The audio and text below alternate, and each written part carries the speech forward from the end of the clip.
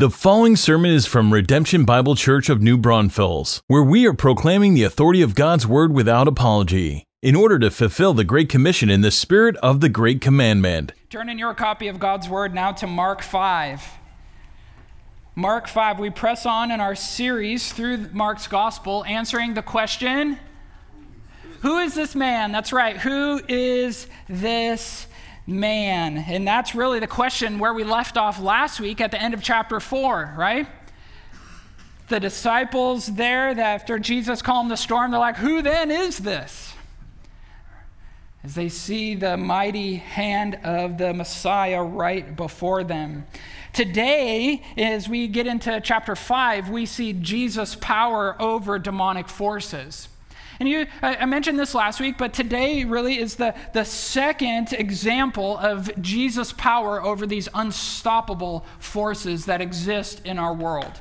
Last week, it was Jesus' power over the weather or over storms. Today, over the spiritual realm or the demonic forces. And then next week, at the back end of chapter 5, is Jesus' power over disease and even death. These four unstoppable forces that exist that we really are powerless against. But beloved, is Christ powerless against them? No, he's not. No, he's not. There's the message. We can all go home. Jesus has power. That's right. We can all go home. But today we looked specifically here at the first 20 verses of chapter 5, and Jesus is going to demonstrate his power over the demonic forces. And just as we begin, I want to point out kind of two tendencies that exist when it comes to spiritual warfare. Two tendencies that exist when it comes to discussing demonic forces. And there's two kind of things. There's one, there is unwise ignorance.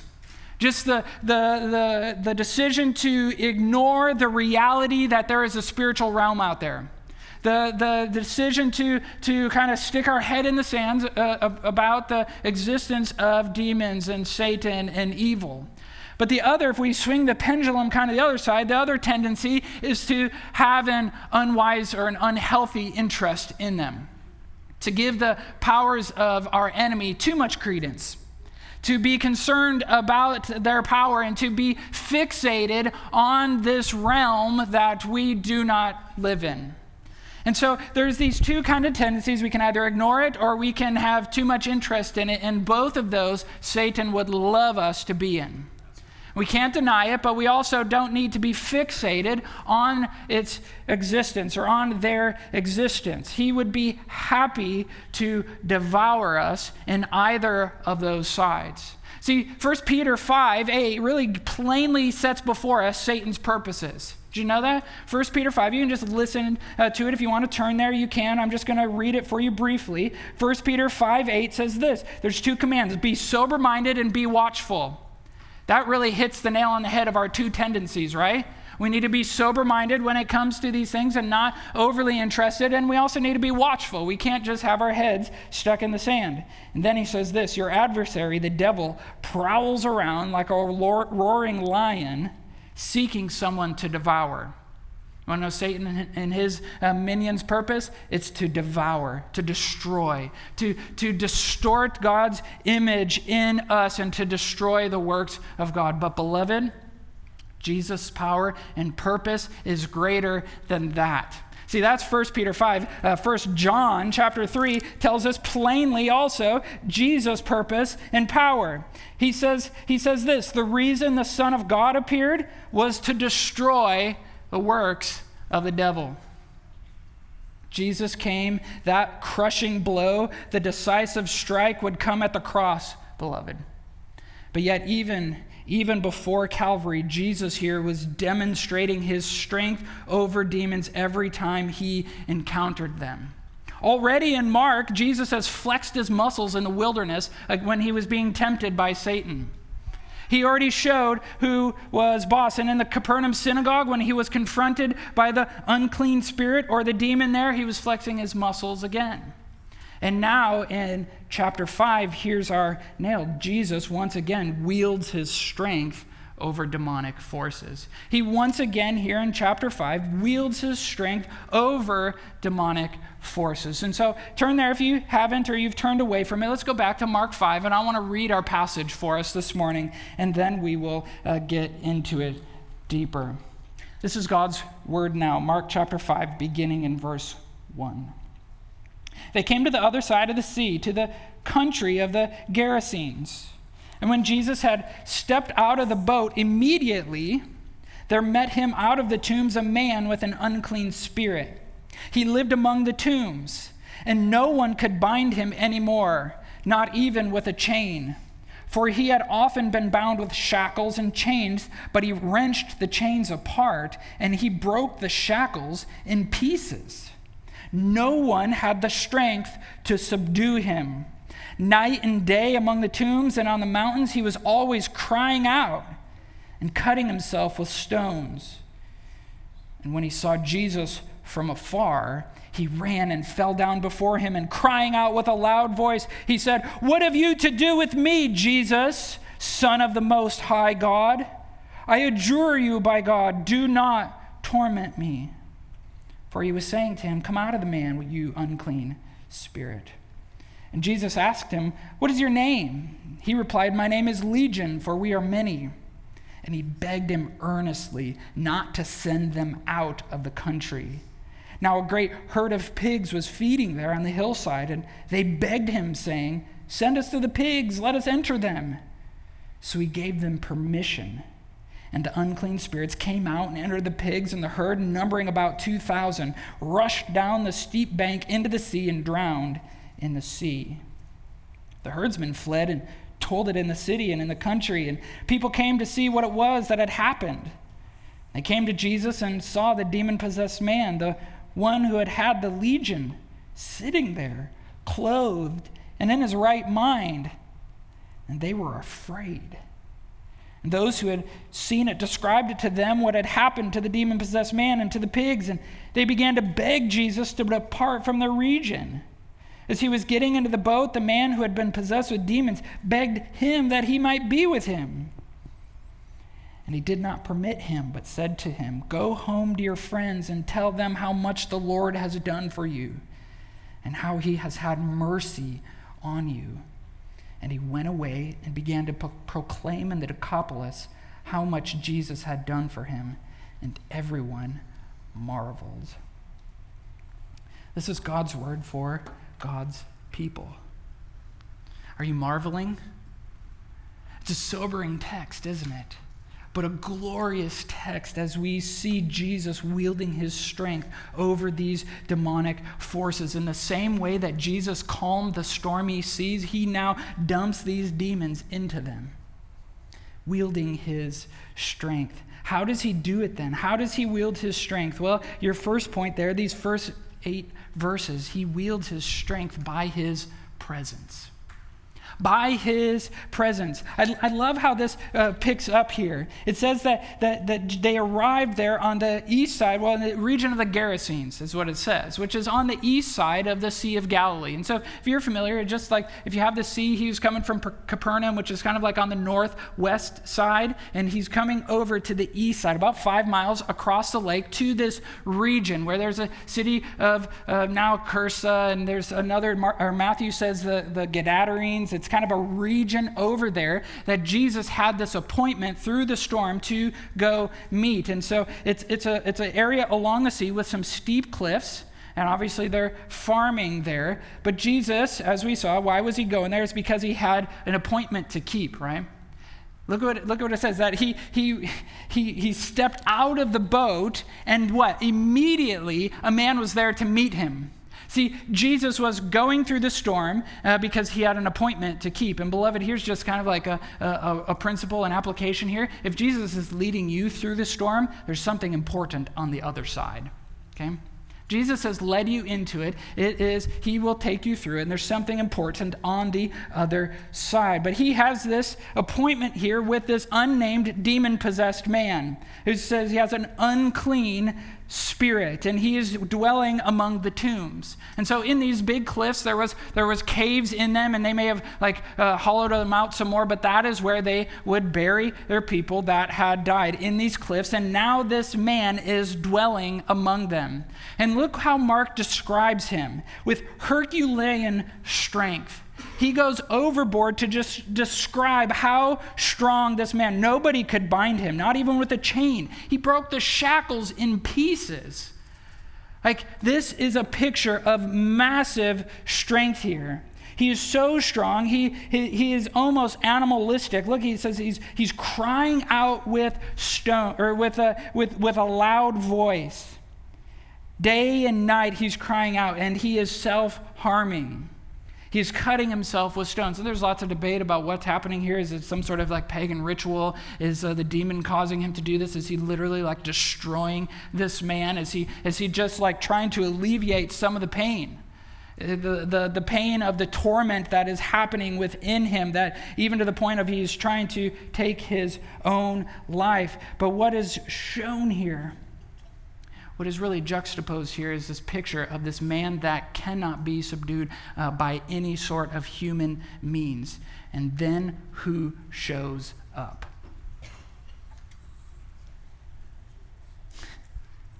Jesus does. Jesus does. It's almost like Mark is just putting, here is this insanely strong man. And now Jesus shows up. And look at verse 6, what it says. And then Jesus, he sees Jesus from afar. Like, he's up on the cliffs. He sees Jesus coming. He knows who this is. And he runs and he falls down before him. Nobody could subdue this man except God alone. This isn't an act of worship from this man. This is prostrate before the authority. This is a man that has now been humbled, and he falls before him in an attempt to gain control. There's this wrong belief in those days that if you said the name of a god, you could gain control over him. And obviously this man is unsuccessful. But what does he call him? What does he say? He says, "What have you to do with me, Jesus, Son of the Most High God?" And haven't we seen this throughout Mark? All along, the religious leaders, even his disciples, they don't really even fully understand who Jesus is yet. They call him teacher in the previous passage, or rabbi, and yet when the demons show up, they know exactly who he is. He's the Holy One of God. He is Jesus, Son of the Most High God. They know exactly who he is, and we see here that Jesus is commanding him to come out. Just his very presence wields a strength that is beyond us. See, like in our own life, we try to get strong, right? And we go to the gym because we got to work out, right? And we're trying to build some strength here. But Jesus is like the guy that's already jacked and that shows up to the gym. You're like, bro, why are you even showing up? You are already huge. Obviously, Jesus' strength is much greater than that, but he just shows up and puts this man in his place. Church, we are safe and protected in the presence of God. We are safe and protected in the presence of God. And Jesus manifest present, God manifestly present through his Spirit as we open up God's word, as we worship him in spirit and in truth, as we pray unceasingly, praying to God, as we are sharing the good news of Jesus with boldness, as we are engaged in these things, God, by his Spirit, is at work, manifestly present for his glory, though not materially present, as if he's just standing next to us. But this is why David, as he has now brought the Ark of the Covenant back in 1 Chronicles 16, as he's brought the covenant back among his people, and now his presence, God's presence is there back among the people of God. And in 1 Chronicles 16, he says, seek the Lord in his strength. Seek his presence continually. 1 Chronicles 16:11, seek the Lord in his strength, seek his presence continually. And beloved, this is our pursuit in our own life. As we pursue God, and we are safe and protected. You know, our children, sometimes if I were to ask like one of my kids to come up here on stage, they would feel exposed, embarrassed. Probably one of them, one maybe not. But they would be timid and afraid, except if I was standing here. and they were standing right here next to me, hugging my leg. There is no place where my kids are more brave and strong when they are standing right next to me. And it is the same in our own life. There's no place where you are more safe than in the presence of the Lord. Jesus wields his strength in the face of demonic activity and all kinds of things in the presence of the Lord. We are safe. We pursue it. We're afraid and exposed when we are on our own, but Jesus' presence changes everything. He goes on here, and he not only wields his strength over demonic forces by his presence, but also, second, by his permission.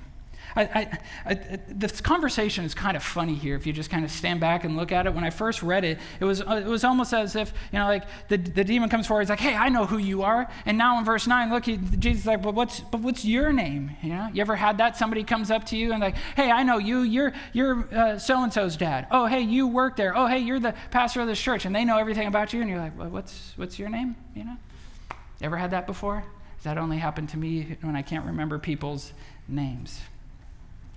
Surely Jesus knows who he's dealing with here. It's just funny to me. And so in verse 9, look, Jesus asks him, what is your name? And the name which he replies back, my name is Legion, for we are many, was really a picture of strength and would provoke fear in those that were hearing this. See, a legion is 6,000 Roman soldiers, and the people of Israel, the people of that region, they knew all too well the strength and power and might and force of a Roman legion. And so even in saying this name would provoke fear in the person hearing it. But now this mighty man with his mighty name is begging Jesus. Look at verse 10. Jesus asks his name and he says, and he begged him earnestly. And again in verse 12, and they begged him not to send him. The mighty man, now in front of the Lord Most High, is all of a sudden on his knees. And they beg him earnestly not to send him out. And then we're told that there's pigs in the area. And he asks, send us to the pigs. And when you read this, you're like, who in the world's farming pigs in Israel? Yeah, that's like, they can't eat pork. It's not kosher. But then as you read it a little more, you're like, oh, it's Roman occupied. It's a Gentile region here, and so of course they were. That's what they were, farming and feeding the Roman soldiers that were likely there, the non-Jewish people that lived there on the east side of Galilee. But this is a massive herd, right? This is a massive herd of pigs, and don't miss verse 13 here. And so they are begging Jesus, and what does he do? He gives them permission. Who's the one in control of this situation? Jesus is. Who's the one flexing his muscles? These demons, they don't move without Jesus' permission. They are begging him, and then he gives them permission, and the spirits come and occupy the pigs, and they go and they headlong over, and they're drowned at sea, and the spirits, as Luke says, they're cast into the abyss. You ever been around a bunch of pigs before? They're kind of crazy, and they've been all stirred up. I've never been around 2,000 pigs, but I've been around big herds, and they kind of get crazy-eyed, and they all get stirred, and they stampede, and they are like wrecking balls. You just see them, the noise as they're oinking and squealing and over the cliff and down into the abyss. Imagine being there. Imagine the commotion. Imagine that, and now seeing the man whom they've just come out of. But these pigs, or these spirits, don't move apart from the permission of the master. See, demonic forces are on a leash. They are on a leash, wild and dangerous, yes, but limited in their range and ability. They don't move, even now, apart from where God says they can go. They are only allowed to move under the supervision of God for his purposes. And beloved, here's the hope, that they will soon be crushed under our feet, as Romans 16:20 promises. They are not able to move. But church, we are safe under the sovereign hand of God, aren't we? We are safe under the sovereign hand of God. We are protected by the occupying presence of the Holy Spirit in us as we who believe. See, here's a truth that we can latch onto. Nothing in your life happens without Jesus' permission. Even the worst of circumstances, he is working out for our good and his glory. If he can deliver this man from unthinkable torment, he can also deliver you. He can transform you. He can work his strength in you. Beloved, God has complete control over all things in this earth and beyond the earth. You're safe. You are safe under the sovereign hand of God. Jesus flexes his muscles, wields his strength by giving permission. And lastly here, by his commission, his commission. The final way he wields his strength. Look how this passage ends. By commissioning the man whom has now been redeemed. Look, the story goes on. The herdsmen flee. Like, imagine they're out here just like kind of, they're not really shepherds because that's more for sheep. They're herdsmen. They're just trying to keep the pigs from jumping over the cliff. Well, that didn't work out so well. And so now all this has happened. And so they run in. But imagine the story that they have to go back and tell in the town, right? Like, we just lost all of our pigs. The man that's like crazy out there that lives among the tombs and, is always howling and he's naked and everything. Like, yeah, now that's not happening anymore. Look at how verse 15 describes this transformation. They came to Jesus. Now they tell the story. They all rush out. They come to Jesus. They saw the demon-possessed man, and now he's sitting there, not pacing about, not roaring about. He's now sitting there, and he has clothes on. That's a good improvement. And he's in his right mind. And now, they're still afraid. They were afraid of him when he had this Herculean strength.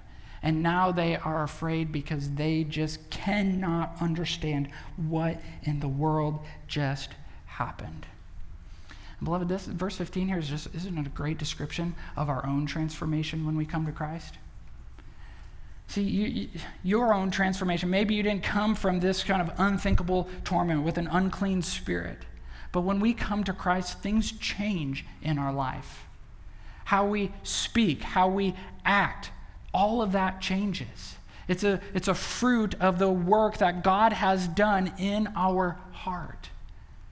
This is a glorious transformation. This is something like unbelievable. You ever had this happen? Like when you came to Christ, did those that knew you previous, were they in disbelief? Maybe even afraid, like, I knew you when you were wild.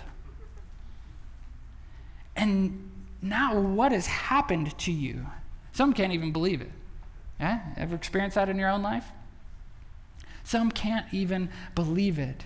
They can't. They're afraid. This is too much for them. It's too radical. They knew his past. They knew his hurt. They knew the destruction that he had behind him. Some of them were probably still wounded, maybe physically, maybe emotionally, whatever.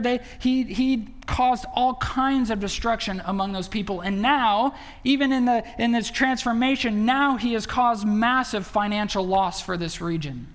Not just for the man that owned the pigs. Now that's a big hit. No matter what era you live in, 2,000 pigs, that's a massive financial hit. But in that region, this was food. This is how they were going to survive. So no wonder the townspeople now, they're begging him to move on. So when Jesus comes, things happen, don't they? The locals are begging him to leave, and the changed man is now begging to go with Jesus. You see that? There's a lot of begging happening in this passage. He's getting into the boat. He's leaving. The man who's possessed with demons, they beg him that he might be with him. But in verse 19 here, Jesus again, because he's the one who gives permission or denies permission, says, you can't go with me. And actually what he likely does is commissions the first Gentile missionary to the Decapolis, to the 10 cities. That's what Decapolis means. You can look it up. There's a whole bunch of names that are hard to pronounce that were in that region, and they just formed like the 10 cities. Okay, You've maybe lived in other regions, or as the Quad Cities or the Twin Cities. And so similar thing here. Deca, 10, Opolis, city, 10 cities. And so now he is commissioned. Look what his message is. Look what he's to tell. God at work. Go home to your friends. Verse 19 says, go home to your friends and tell them how much the Lord has done for you and how he has had mercy on you. And he went away and he does that very thing. How much Jesus had done for him, and everyone marveled. What's his message? God at work. What's his message? God has had mercy on me. What's God done in your life? You have a story like this to tell? God at work, whether when you the moment you were saved, or how God is continually at work. See, the story of God at work is not just one of past at the moment of our regeneration or when we're saved, but beloved, as we continue to grow in the Lord, God is continually at work in us, isn't he? I mean, this is what we've seen in the parables and his teaching, like we continue to grow in the Lord. That's a story of God at work. That's a story of daily, consistent, constant mercy towards you. And this is the story that we are commissioned to tell. This is the story that he was told to go. This is the most powerful story that you can tell. See, beloved, we are a commissioned people. We are saved, and then we are sent. And church, we are safe when we go and tell. We are safe when we go and tell. We are safe when we are sharing the good news of Jesus with boldness. We are safe when we are on mission, when we are living to fulfill the Great Commission, are we not?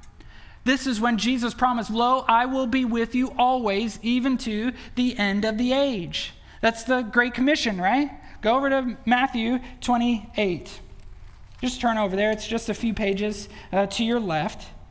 Matthew 28, verse 18, this is what we refer to. This is why we exist as a church, right? This is why we exist, to glorify God through the fulfillment of the Great Commission. And Jesus, as he is leaving, he commissions his disciples in this. We see echoes of it in our passage as he is commissioning the unnamed, now delivered, demon-possessed man. But Jesus, this is Matthew 28, verse 18, Jesus came and said to them, "All authority in heaven and on earth has been given to me. Go therefore and make disciples of all nations, baptizing them in the name of the Father, Son, and the Holy Spirit, teaching them to observe all that I have commanded you. And behold, I am with you always to the end of the age." You want the promise of Jesus' presence? You want Jesus' nearness and the safety and the courage and encouragement and instruction that brings? Be about the Great Commission. Circle those verses, highlight them, whatever you need to do, and you write in there, "This is why I exist. This is why my church exists." You write that in your Bible so you do not forget. This is why we live. But see, beloved, Jesus goes with us, and we are safe. We are safe as we are sent. And let me just point out here, this is how we participate in the fight against demonic forces. This is how we shine a light in the darkness as we are commissioned. This is the best tactic. This is how Jesus has mobilized his people to shine light in the darkness. This is how he has sent us out with a story to tell how much the Lord has done for me and the mercy that he has shown to each of us. We've been commissioned to go and tell that message. That's how we participate. Not through all the things that you see in the weird movies, The Exorcist, and all of that stuff. That is not how we fight against spiritual forces.